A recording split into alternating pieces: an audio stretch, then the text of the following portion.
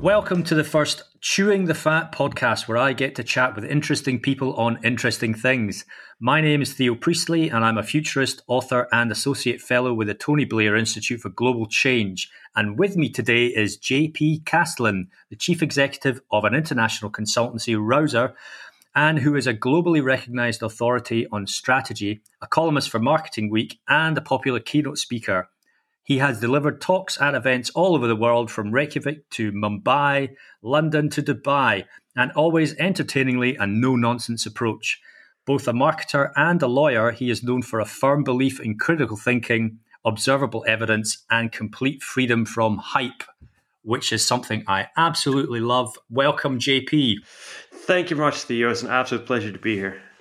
Now, you run Rouser, which you describe as an un-agency. Could you give us a bit more background on what that means? Right, absolutely. So, and this, I need to do a bit of decoupling here first so that people don't think that I speak about all agencies, because I don't, but I speak about a lot of them. Now, the problem with it, in terms of strategy when it comes to agencies, is that either they don't understand strategy, or they boil it down to something that is so simplistic that it's not actually strategy. It has to do with the business model and the fact that a lot of agencies use a lot of junior people, and these people don't understand strategy. So it's easier for them to do their work if, strategy is reduced to a big idea or in 3 words or whatever it is, right? The problem with that, if you, like I do, actually do proper strategy, quote unquote proper strategy, is that sometimes clients expect you to deliver something, a 3-word strategy, whatever it is. And then you have to explain that, no, that's not actually how strategy works. And so the whole unagency thing is basically a way for us to distance ourselves from the likes of those agencies. Now, whether positioning is something that clients actually view or not is very much up for debate. But again, the idea is just to we do, quote unquote, larger strategic things like global strategy, business strategy, corporate strategy, da-da-da-da. We don't do the campaign stuff, big idea thing that the agencies do. So unagency is just, we're not like them, basically. Okay, so we're living in pretty uncertain and weird times at the moment. I'm going to mention the coronavirus for obvious reasons, because I think it's going to change the nature of business and how people do business for a long time to come, whether it's working from home, whether it's how we treat our marketing and branding in situations like this. Do you envisage, from a brand strategy perspective, a change in approach in how people are going to be conducting brand and marketing over the next sort of 12 months? I think there will have to be some changes. In the grand scheme of things, we're probably going to see less investment into, for example, out of home, just because there are fewer people on the streets. So that would make sense. But I think we're also going to see a slight change in consumer behavior, or at least I would imagine that we're going to see a slight change. We're going to see less physical stores actually selling things, of course, or rather less or fewer people buying from physical stores, as to being encouraged to stay at home. That might shift consumerism to, for example, online to a larger degree.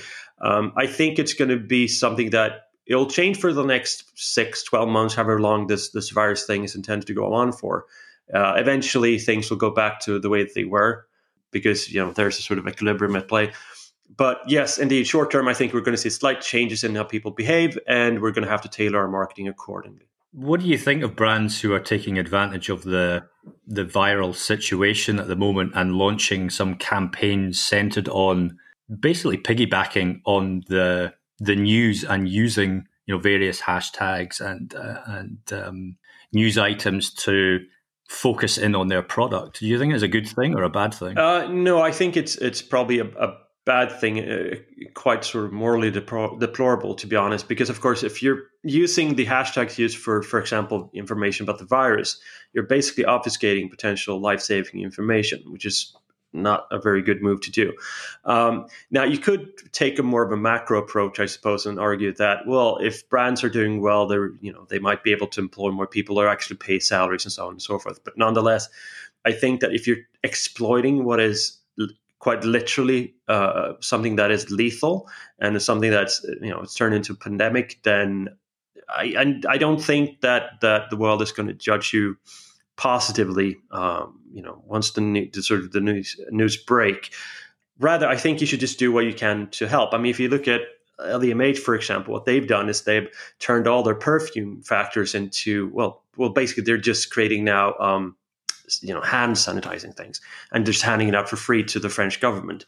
Now that's the way the brands can help. That's, something that is to be admired, but just piggybacking on it and trying to turn it into a financial opportunity for yourself is, I can see the sort of the financial reasoning behind it, but it's from a purely moral standpoint, it's quite deplorable.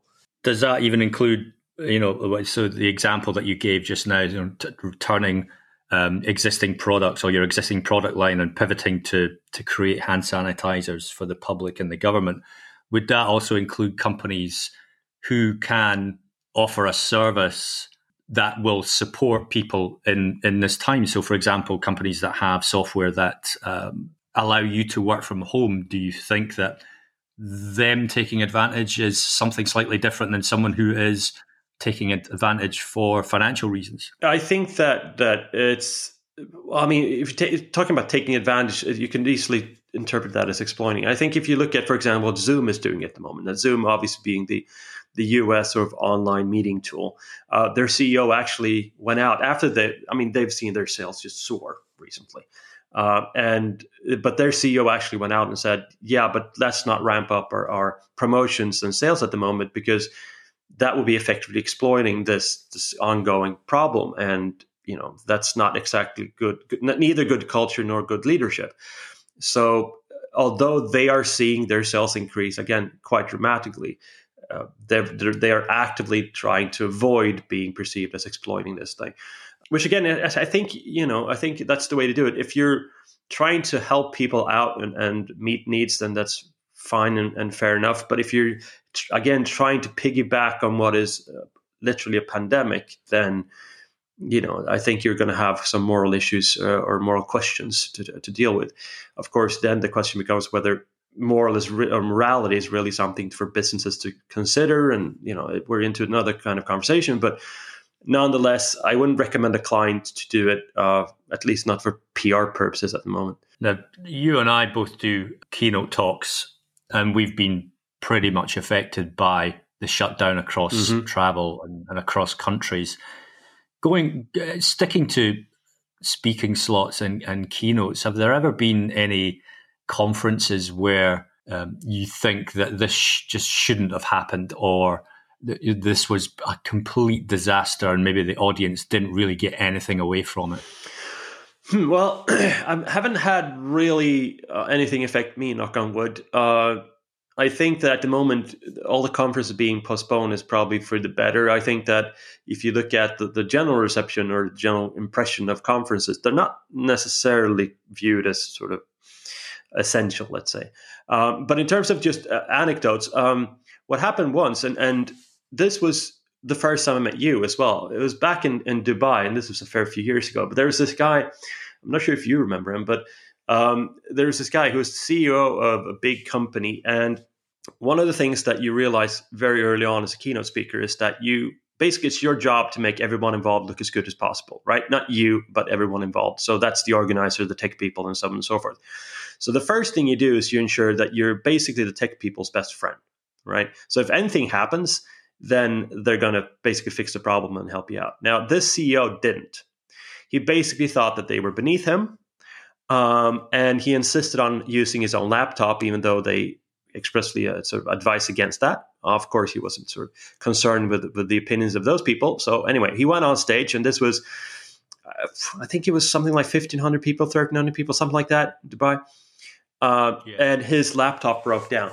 And the tech people refused to help him because basically he'd been such a dick to them. And I remember him being on stage for a good 5 minutes trying to sort out the problem, couldn't fix it, and had to leave the stage. And that's one of those things where you just go, yeah, sorry, dude, but you just fucked up. That's so, for someone who does speaking for a living or part of my living, it's such a clear move of someone who's an amateur. Right? He thought he was basically above everyone else, and lo and behold, he wasn't. And, basically was made a fool for everyone to see. So I've seen that. I've also seen people collapse on stage because they're so nervous. Things like that. But I haven't had any real clusterfucks. What about you? So probably likewise. I mean, I haven't had any Oh, actually, no. Actually, come to think of it, last year I was at a big digital conference event in Barcelona. Mm-hmm. We had agreed a slot on Internet of Things and the future and what it was going to look like. And I emailed across my presentation. And when I got there, 5 minutes before my slot, I said, everything all right? Everything's set up? And they were like, well, we don't have your presentation. Mm. And I was like, okay. So we actually had to spend good 20 minutes of my keynote slot trying to email my presentation from my phone, because I traveled pretty light that day. Yeah. So all I had was my phone on me, and get through via my phone from a copy that I had on my phone. And of course, we had all sorts of firewall issues because they couldn't accept external emails from a Gmail address. Tried to sort of create a Google shared document from a drive, and of course that failed as well. Ended up emailing it to a completely different third party just so they could access it on their laptop, stick it on a USB stick, and then hand it to the conference advisors. And then I literally had 15 minutes to ramp through a presentation that was 30 minutes long just to maybe keep time, so it wouldn't impact the rest of the event. So it was a bit of speed talking there. It does teach you not to be too complacent in terms of the organisers having everything in hand. And it was a pretty big conference as well, because it was one that was maybe about 20,000 attendees milling around huge halls. So I did kind of expect things to go a little bit more smoothly, but hindsight is a wonderful thing. And this time I'm going to be armed with about 3 different USB sticks, 5 different phones, and 10 laptops. I was going to say that's why you always bring a USB stick. I was in Ireland a couple of weeks ago, and I did a couple of talks, and for one of them, I always run through the presentation just to see that everything is working right in the morning. And what they've done is they've taken my presentation, turned it into a PDF, which meant that everything was on screen at the same time. All the animations were gone and everything. It was just like, sorry, take this stick. You're going to have to redo that turn into PPTX, or rather take this PPTX and actually use that.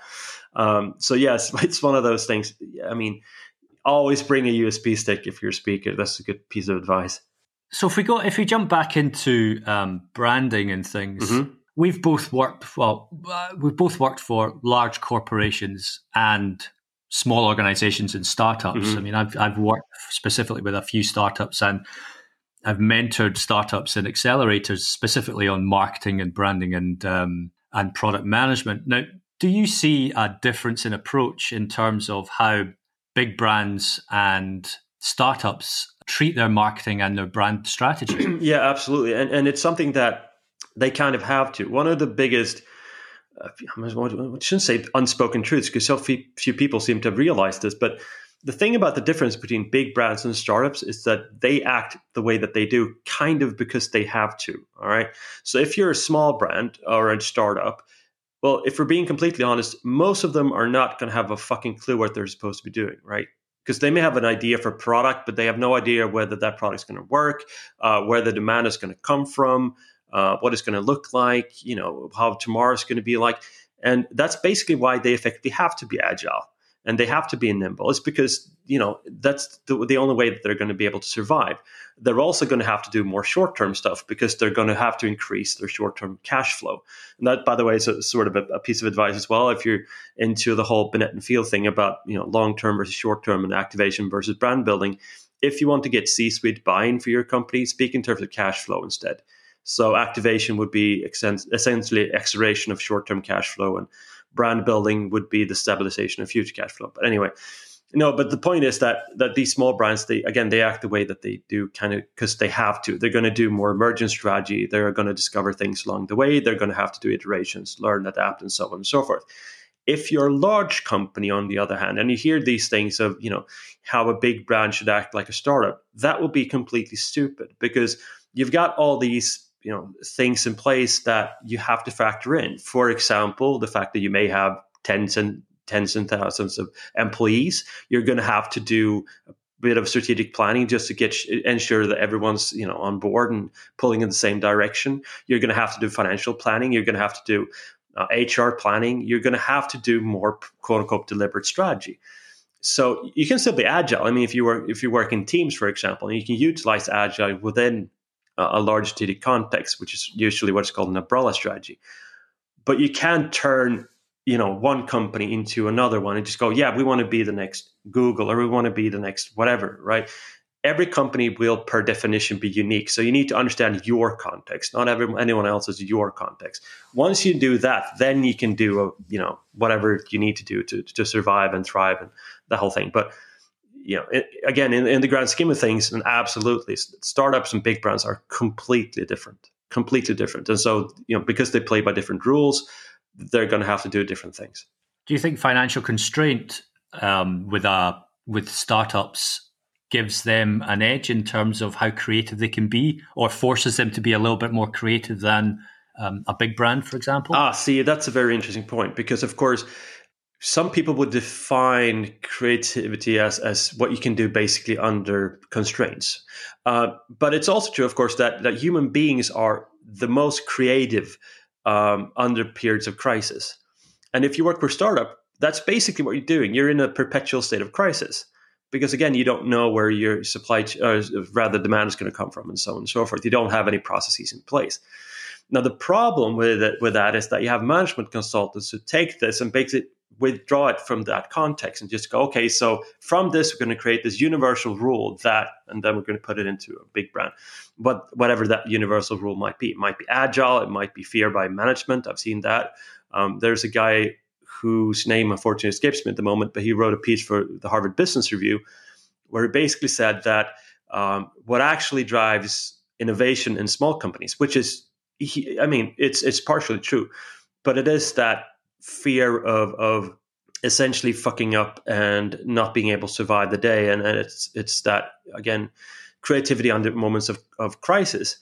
But then he said, so because of this, effectively, if you're working for a big brand, you should tell all your employees that if there's innovations, whatever it might be, if they don't succeed, they are fired. And just go, yeah, but you can't do that. That's not how it works. You can't take that startup culture and just put it into a large company like that.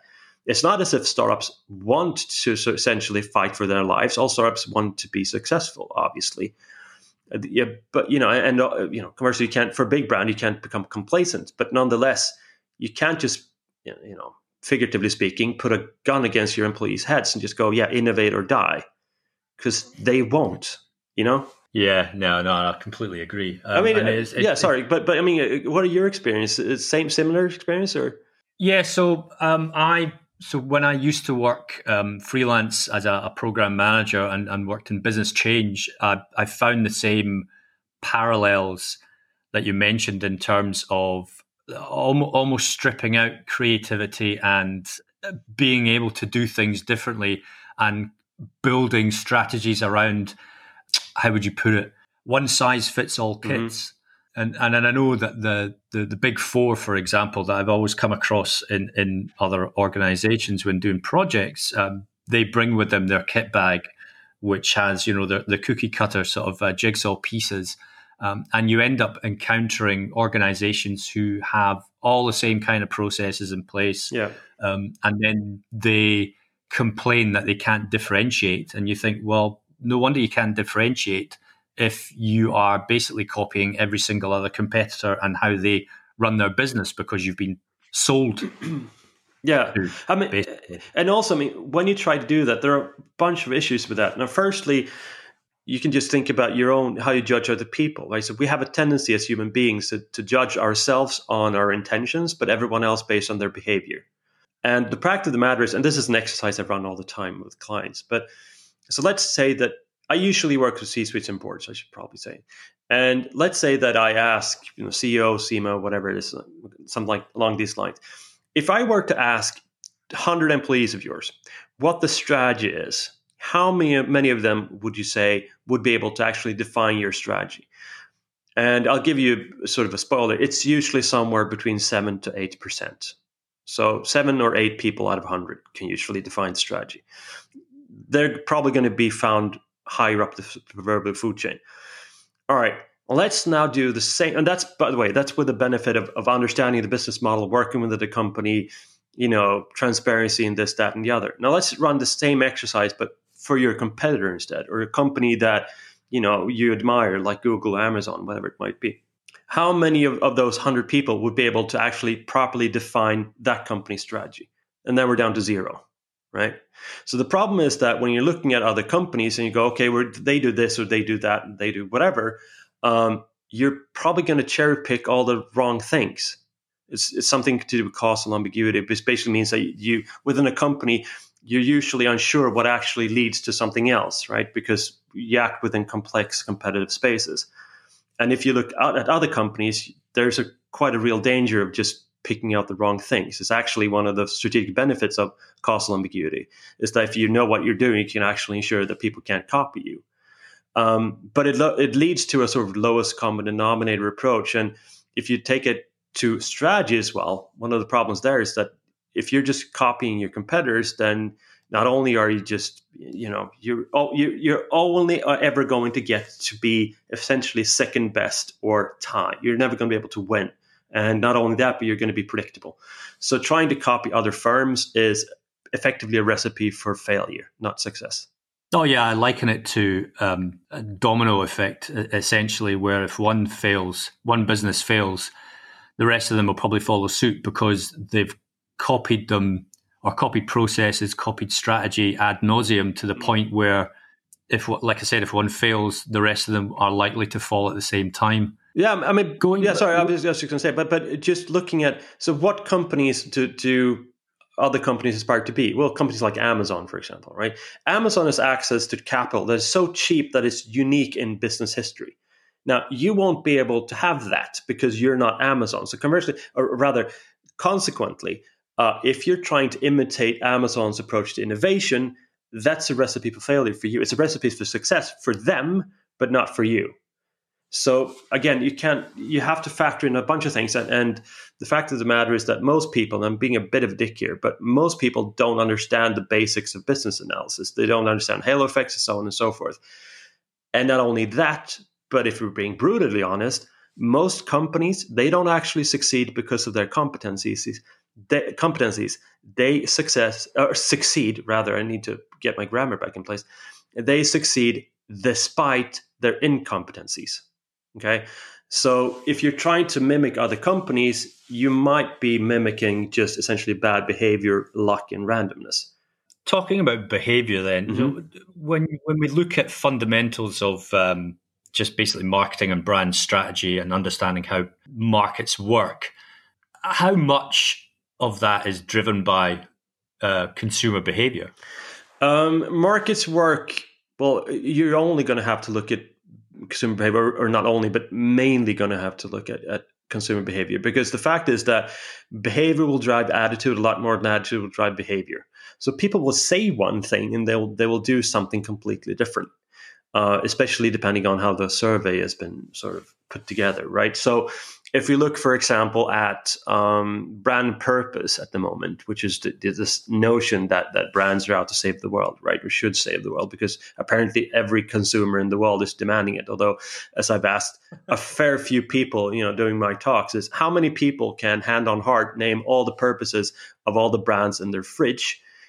I've yet to come across a single person who's been able to do that, right? Which then begs the question, well, why the hell did you buy those things then?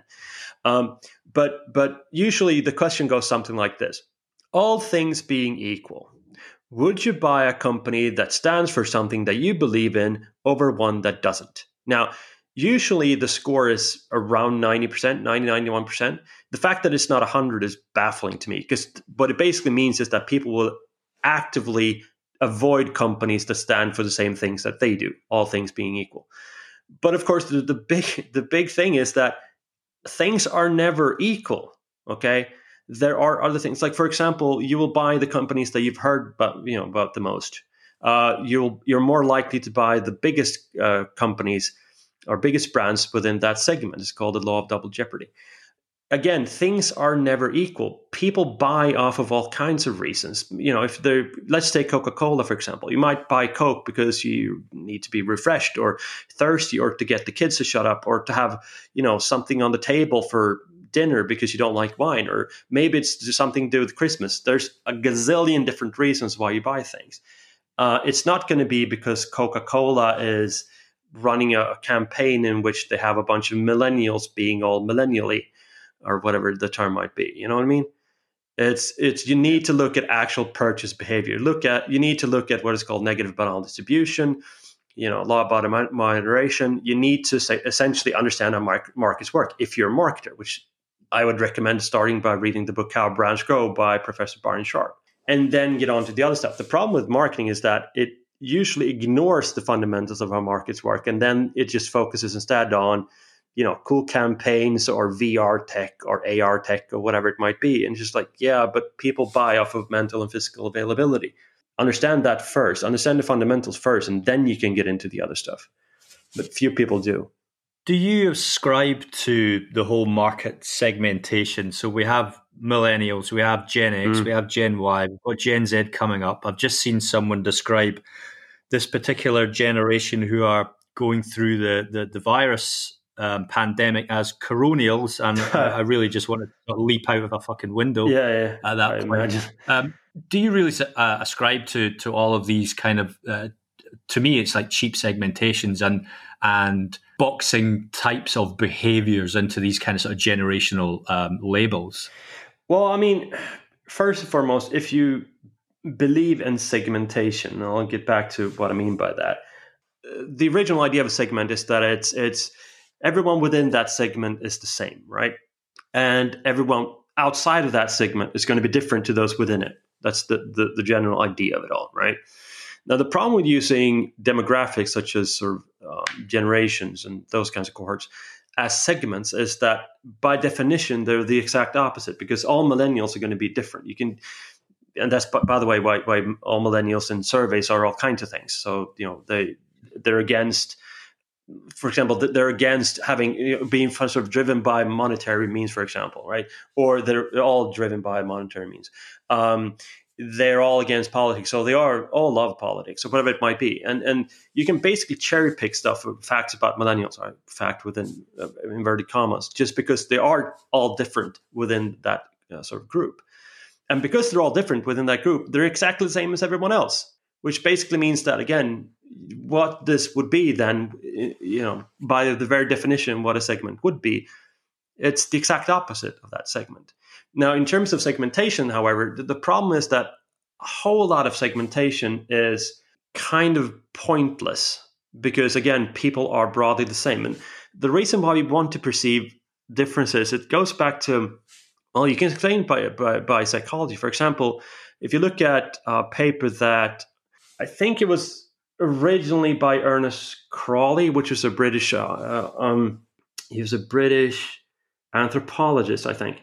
And I know that Sigmund Freud built upon it in a study called The Narcissism of the Minor Difference. But basically what it says is that we are psychologically primed to look for differences within people, right? Even if those people are as similar as doppelgangers. And this is why, for example, you have, villages or towns or cities that are, a mile apart, but they're completely different. If you go to one city and ask them about the other city, no, they're all like this and they're all like that, right? And they will always be different from us, in particular me, but they're all the same. You know what I mean? Mm-hmm. And the problem with that is that because we're always looking for differences, for example, a friend of mine, a guy called Weimer Snyders, he was running a test on the differences between men and women. So we're talking about segmentation basics here, right? Men, women. 98.7% the same. And then you look at, okay, so what would the difference be then if you, instead of taking actual men and women, you would just plot random people, just flip a coin. It's a man or woman, right? And you put those into two groups. Guess what the difference would be? The exact same. It was 98 point whatever it was, similar. So again, you're just looking at essentially random patterns, and all these perceived differences turn out not to be differences at all. Now, of course, having said that, you wouldn't, for example, target a meat product to vegans, That would be quite stupid. On the other hand, if you're corn, the meat substitute, they originally targeted vegans and vegetarians because it was a meat substitute. And that was about 7% of the UK population. Then someone realized, maybe we should actually position this as a healthy alternative instead. We can actually reach meat eaters as well. And all of a sudden, you're looking at 70% of UK households instead of 7%. Yeah. And that was one of the most important growth decisions that they ever made. So, traditional marketing is going to be segmentation, targeting, positioning. But if you go back to How Brands Grow and Professor Barry Sharp and what we actually know about markets, a lot of that stuff has turned out to be just completely false. And segmentation is the way that is usually done is not necessarily all that helpful. And actually, I'll give you a very brief anecdote of something that just illustrates how stupid this can be. So a colleague of mine, he was working with a client who sell sunscreen. And usually what you do if you're a good marketing strategist, you'll understand the business strategy and the overarching goals of the organization, right? So he did. So he went and looked at, okay, so what are the targets for the organization this year? Was, increase sales by this much. Okay, so how much of that is marketing supposed to be responsible for? It's that much. Okay. This means that we can calculate how many people we need to get to buy the thing, right? It's quite an easy calculation. He goes into the analytics department of this company and goes, hey, so have you guys looked at the sales objectives for the year? No, we haven't. But we've done our segmentation and our targeting. Right. Okay. But how about this, guys? If you just go back and speak to finance and look at the overarching goals of the organization, I'll come back tomorrow, right? And we'll have a talk about the targeting and the segmentation.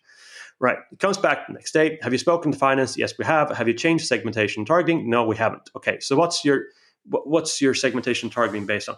Well, what we're going to do is we're going to target single mothers with 2 children who live in major cities because they're the most likely to buy this sunscreen. Right. But you know how much we're supposed to sell this year, right? Yeah. Okay. Let's just calculate how many of these women there are. Well, it's X people. Okay. And then we look at how much we need to sell for the year. It's Y amount. And what they realized was that each of these women had to have not 2 children, but 1,000 children each. And they had to buy, 600 cases of sunscreen for each child. And the average purchase of sunscreen was, I think, 1.2 per year. And just go, yes, so effectively what you've done is you've created a segmentation and targeting that is, by definition, or rather automatically, it will not be able to reach the goals of the organization. You're going to have to reach a broader audience than that. And then it's the sort of the most common line that I hear from clients is basically what he heard as well, which is, oh, we didn't think about that. Well, it's your fucking job to, you know what I mean? And we need to understand the basics first. And again, far too people do. You have a manifesto as part of Rouser. What is that exactly? So the Rouser Manifesto was originally me and a guy called Gary Rivers, who's now with SKF. We basically just put down our thoughts in writing. And it wasn't a piece of content marketing at all. It was just to essentially hone our thinking, right? And so start doing that every year and just put it out there to let people criticize it so we can basically improve and, polish it. And it was astonishingly well received. In fact, so much so that I get maybe an email or two, probably a month, from agency heads and CMOs and stuff where they just say that, oh, it's such a fantastic piece of paper, which is, of course, incredibly flattering. And we had one CMO a couple of weeks ago said that it was the best document he read all last year, which is of course incredible. But basically what the document does is that it traditionally or historically is broken down strategy, tactics, and brand, and basically explained, we tried to put marketing into wider business context and broken down sort of key concepts for people to understand. This year, it's going to be better than ever, although of course I would say that, but it's going to be focusing even more on strategy this year, and it's going to be breaking down, for example, the difference between emergent strategy and deliberate strategy and global strategy work and those kinds of things. And it's sitting around 45, 50 pages, PDF basically, and it has also recommended readings and all those kinds of things. So it's like a short, sort of condensed view of strategy and marketing as a whole, so that people can read 50 pages instead of 5,000. You and I, well, certainly I sort of spend a lot of time in the tech side of the business, and I recently saw that in Europe alone, not the global market, but certainly the European landscape for MarTech solutions had something around 2,500 different products. And to me, it becomes almost nonsensical in a way and very confusing for people who work in marketing and brand to come across, 2,500 different options to execute or help them execute a marketing campaign or a strategy in one shape or form. Do you think the, decoupling, in a sense, different types of products has become almost too fragmented now?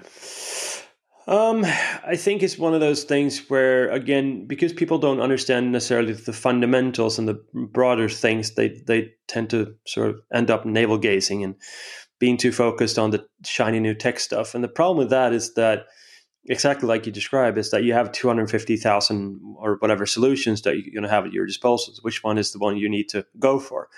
Of course, as well, they're all going to say that they're essential to your marketing. Probably few, if any of them, really are. But if you don't know the sort of the fundamentals, and I keep banging on about it, but if you don't understand the fundamentals, you're not going to be able to sort of pick out the stuff that is actually important to you, which is you're going to end up being just confused and bewildered and stressed out, and you're typically going to end up with a bunch of solutions that probably won't really help you. And understanding the basics goes for MarTech as well. If you're a marketer and you work within, these days probably marketing full stop, you need to understand the MarTech basics too. And you need to understand how online behavior is different to offline behavior. You need to understand bot rates. You need to understand ad fraud. You need to understand, how online stuff tends to focus more on heavy buyers and light buyers, so on and so forth. But if you do that, then again, picking and choosing among all the MarTech solutions can be easier too. You're going to understand why you need one tool and not another one. But if you don't, and this is also one of those, it's not necessarily true for just marketing, but I would argue that it's true for most businesses, that a lot of people working, or a lot of people in general, I mean, God knows, we see that with the coronavirus at the moment, is that they have no talent for critical thinking at all, right? Which means that they take everything at face value. So you'll see people go, yes, so we need to do Facebook advertising, for example.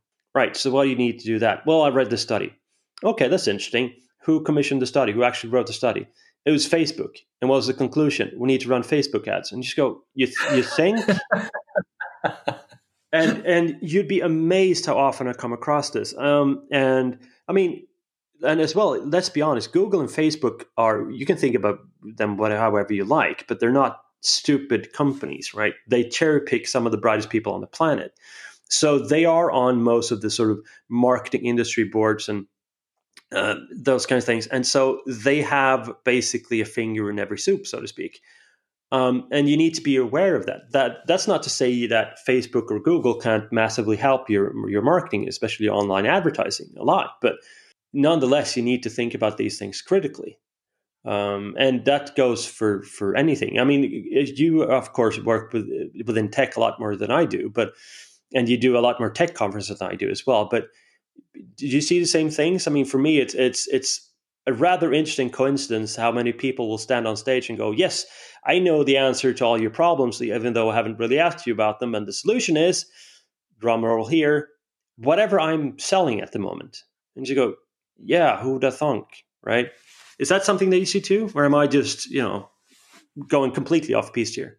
So sticking on the conference side, I'm incredibly critical of organizers, event organizers who invite people to give a talk which is essentially a sales pitch. Yeah. There's no unbiased kind of thought leadership.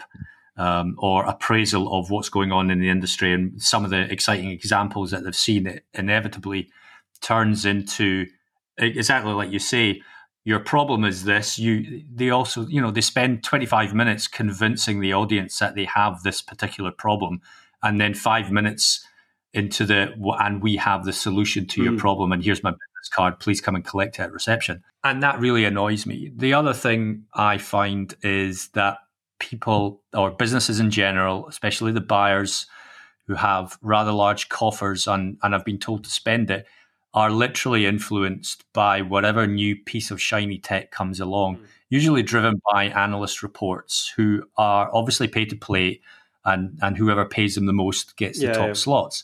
And that has really annoyed me. That's annoyed me for over a decade now. Yeah.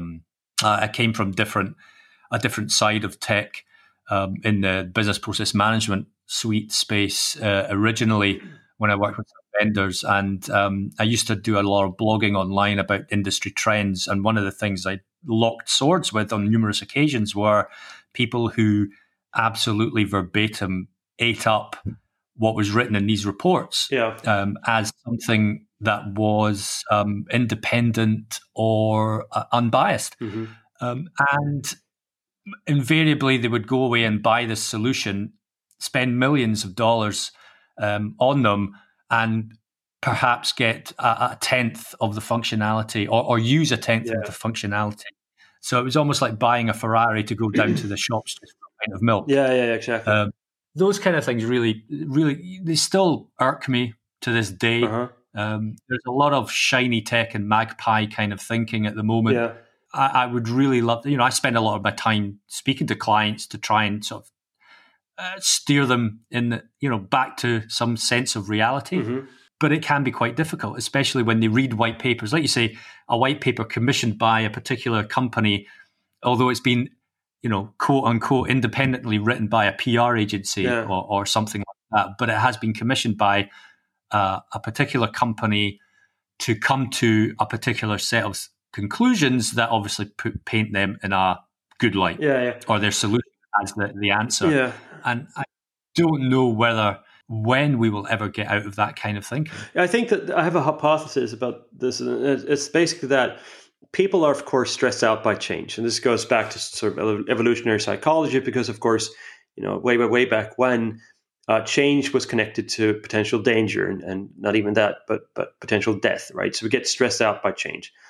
So, but not only that, but we're actually primed to look for this narrative of change all the time, and how everything is changing.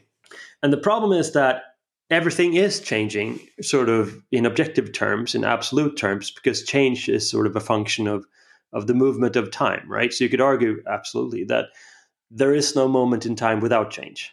Now, the problem is that you have to separate absolute change from relative change, because they're completely different things. And just to explain what they are, right? So absolute change is the difference between the new state and the old state, right? So it's about impact and isolation. Relative change is the absolute change compared to the old state. So it's about impact in context. So just to illustrate what I mean by that is that if you take virtual reality, for example, now a lot of people, they actually don't know this, but we had virtual reality in the 1930s. It was used to train pilots for the Second World War. And then it disappeared. It came back again in the 60s, then used by NASA, but it disappeared. It came back again in the 90s, disappeared. And so it's recently come back and it's already on its way out again. Now, if you look at all these iterations in absolute terms, the change has been quite significant. But if you look at it in relative business change, or relative change in terms of business value, it's been absolutely nothing. So when people go, well, virtual reality is the future of marketing, that's not true. It comes and goes every 30 years. It's basically tuberculosis. But the point is that you have to separate absolute change and relative change. And in order to evaluate change, you need to understand your context. Because again, relative change is about absolute change, or rather impact in context, or absolute change compared to the old state. And if you don't understand your context, which again, people don't do, then they're going to be stressed out because they think that every change, everything that is happening is basically going to kill them. So they have to change the next new thing, the whole magpie marketing, like you were talking about. And all of a sudden, you're investing millions and millions of pounds into stuff that if you're lucky, you'll still get to the shop to buy milk. But if you're unlucky, you're basically being stuck with a car that you don't even know how to open the door of it. You know what I mean? Let's take it back to something a little bit lighter, I guess. Mm-hmm. What's the best bit of branding that you've actually seen in the last maybe 12 months? Something that you wish you probably you should have been involved in, I guess. I've seen some really interesting things because branding to me is all about distinctive brand assets. So it's effectively stuff that is really on brand and really distinctive, and you see immediately what it is and what the brand is. And for example, if you take a brand like Guinness, they're absolutely brilliant at it. I think that as well that a lot of work that's come out of the agency Uncommon has been remarkable. Which, of course, I'm not the only one saying that because they basically won every award this year. But the Guinness campaigns I've really enjoyed. I enjoyed some of the Tourism for Australia campaigns. There was a brilliant campaign in Sweden recently for a big fintech company called Klarna, where they used Lady Gaga for a campaign. And it wasn't so much influencer marketing as them using what they are known for, which is sort of a creative tone, I suppose, and the color pink and their font. And it was quite breathtaking to see. And they put a lot of money behind it as well, obviously, because if you bring in Lady Gaga, she won't come free. But it was a very nice campaign. It's also, it's an interesting point because, of course, one of the things that people are quick to do is that they're quick to point out the stuff that they don't like. And few of them actually dare to point out the stuff that they do like, because then there's a sort of, they might get criticized for liking something, or they might be quote unquote wrong, or whatever it might be. But then again, there have been some really poor choices when it comes to branding recently as well. Jesus wept. Just look at the Burger King campaign, for example. But the thing is, like I've met the CMO of Burger King, and he's a very, very nice guy. And they're saying that this increased sales and this, that, the other. But here's the thing, and I'll go slightly off piece here. But when you're analyzing any kind of business decision, whether it's campaigns or strategic, purchasing, whatever it might be, right? And this is going to sound really counterintuitive to people, so I'm going to explain what I mean. But you cannot judge that decision based on the outcome, okay? Because what that means is that it's essentially like asking someone who lost money on a football game, for example. If you knew then what you know now, would you change your bet? Well, of course they would, right? The problem is that if we just based decisions based on the outcome, it's basically 2020, right? It's hindsight bias, and we're going to fall into all kinds of halo effects and bias traps. But the problem is that when you're basically expecting whatever you did to be the reason for whatever then happened. And it might be because of a lot of things that had nothing to do with you. And it might not be for the reasons that you think.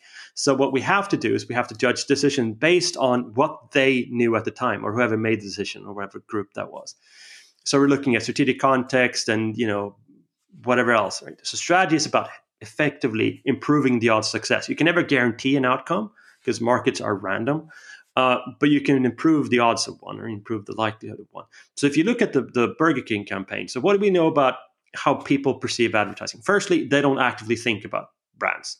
The entire point of brand, or one of the major points of brand anyway, is to effectively reduce the cognitive burden. You're just trying to associate something with something else. As Rory Sutherland famously likes to put it, McDonald's, they're largely successful for being essentially very good at not being totally shit. So if you're in a new city where you have no idea what the restaurants are, and you see a McDonald's, you might go, well, actually, I'm going to go to McDonald's because at least there I'm not going to get food poisoning, right? And similarly, so people don't actively think about these kinds of campaigns. So what Burger King decided to do was actually do the opposite. They go, oh, actually, we're going to make people actively think about the thing. So we're going to put up a moldy burger, which people are going to go, oh, actually, that looks disgusting. I'm not going to have a burger. Because, again, going back to evolutionary psychology, anything that's got mold on it, we try to stay away from because it might kill us, right? And then not only that, but all the people who are going to see this ad, they're going to think, oh, actually, that kind of reminds me of that thing. Maybe I saw that thing on the internet. It was something to do with how McDonald's burgers they don't age and they don't get mold. I think oh, yes, of course. And that means I should go to Burger King.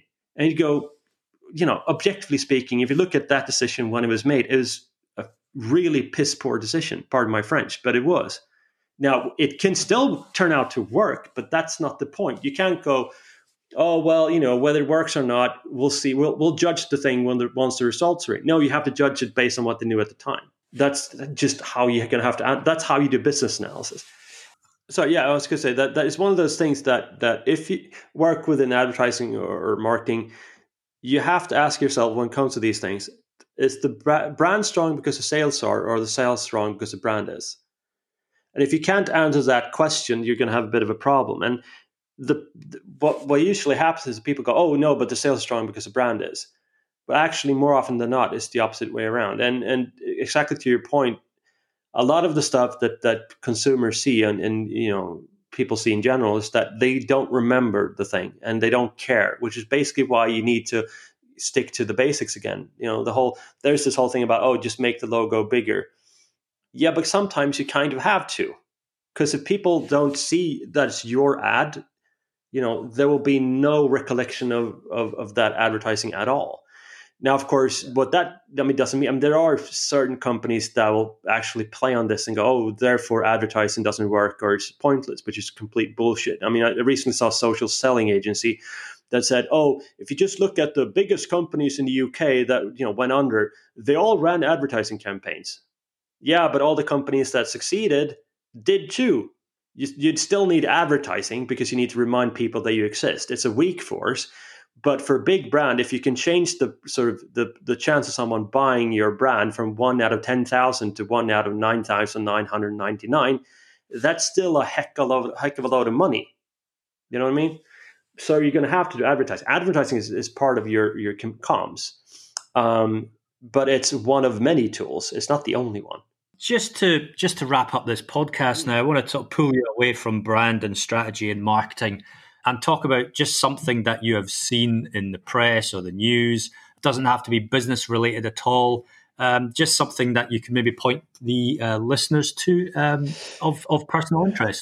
So what I'll do is I'll take something that is completely off-piste, and rather than talk about the stuff that's happening within Sweden, and there's a really important decision on the rights of women recently in the European courts, but that might not be of interest to anyone, although it should be. But no, I'll take something that is instead sort of a bit uplifting and again, something that is coming slightly from the far edge. So one of the things that I've been doing is that, well, basically, as you may or may not be able to know or tell, I've got a slight cold, which basically means that I put myself into self-quarantine. That means you're basically stuck at home, right? With not much to do. So as any normal person would do, you spend a lot of time on YouTube. And I came across this band, and this is one of those bands where the first time you can see this band perform, you're going to feel a bit uneasy and just going to go, I'm not sure. And then you're going to hear one more song and you're actually going to think, holy crap, this is actually quite good. And then by the third song, you're going to be sold. And it's a Japanese band called Baby Metal, which sounds really weird. And I'll give you a bit of backstory. So effectively, this is, if you're into heavy metal, you're going to like this, but you're going to have to also be aware of the fact that it's three, well, they're in the 20s now, but it was originally three teenage girls singing. And what happened was that they were really popular in Japan, and they got their first international gig. And it was at Sonisphere, I think it was, in the UK in 2014. And they were supposed to play in front of 5,000 people. And you can probably find 5,000 fans of this band in the UK. And for some reason or another, they were actually put on the main stage. Now, this is the stage that is usually reserved for bands like Anthrax or Metallica or Foo Fighters, right?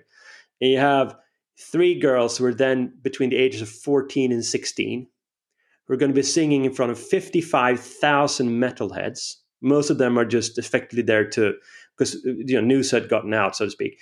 So effectively, they're going to be hostile, they're going to boo them, and so on and so forth, right? They go on stage. By the second song, they have the crowd singing in Japanese. By the end of their set, the entire crowd is chanting, "We want more, we want more." Now, this is all online. You can find the videos online. But the band is called Baby Metal. And if you just want something that's really entertaining and just a bunch of really cool kids doing stuff that they like, it's fucking amazing. So I'll just advise people to go check that out. And then they're going to think of me very differently. But it's just hilarious. It's hilarious to watch. It's really fun. It's just entertaining.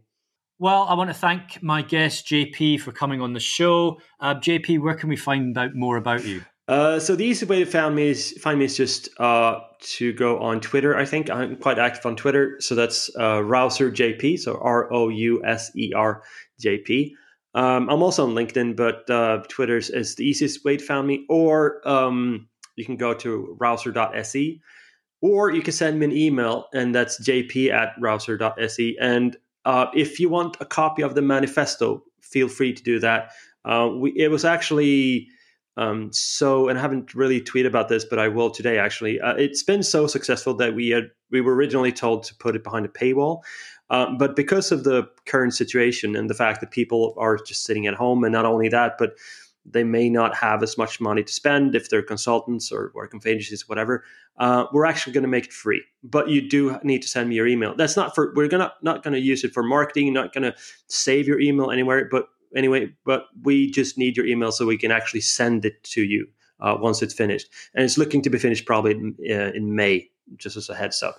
But yeah, so find me there, and always happy to interact and have a chat and talk. Thanks, JP. Thanks very much again for spending the time on the show. You will find this podcast on anchor.fm/Theo, on Spotify, iTunes, Google Podcasts. Spread the word. Please subscribe, and we will see you next time. Thanks for joining us.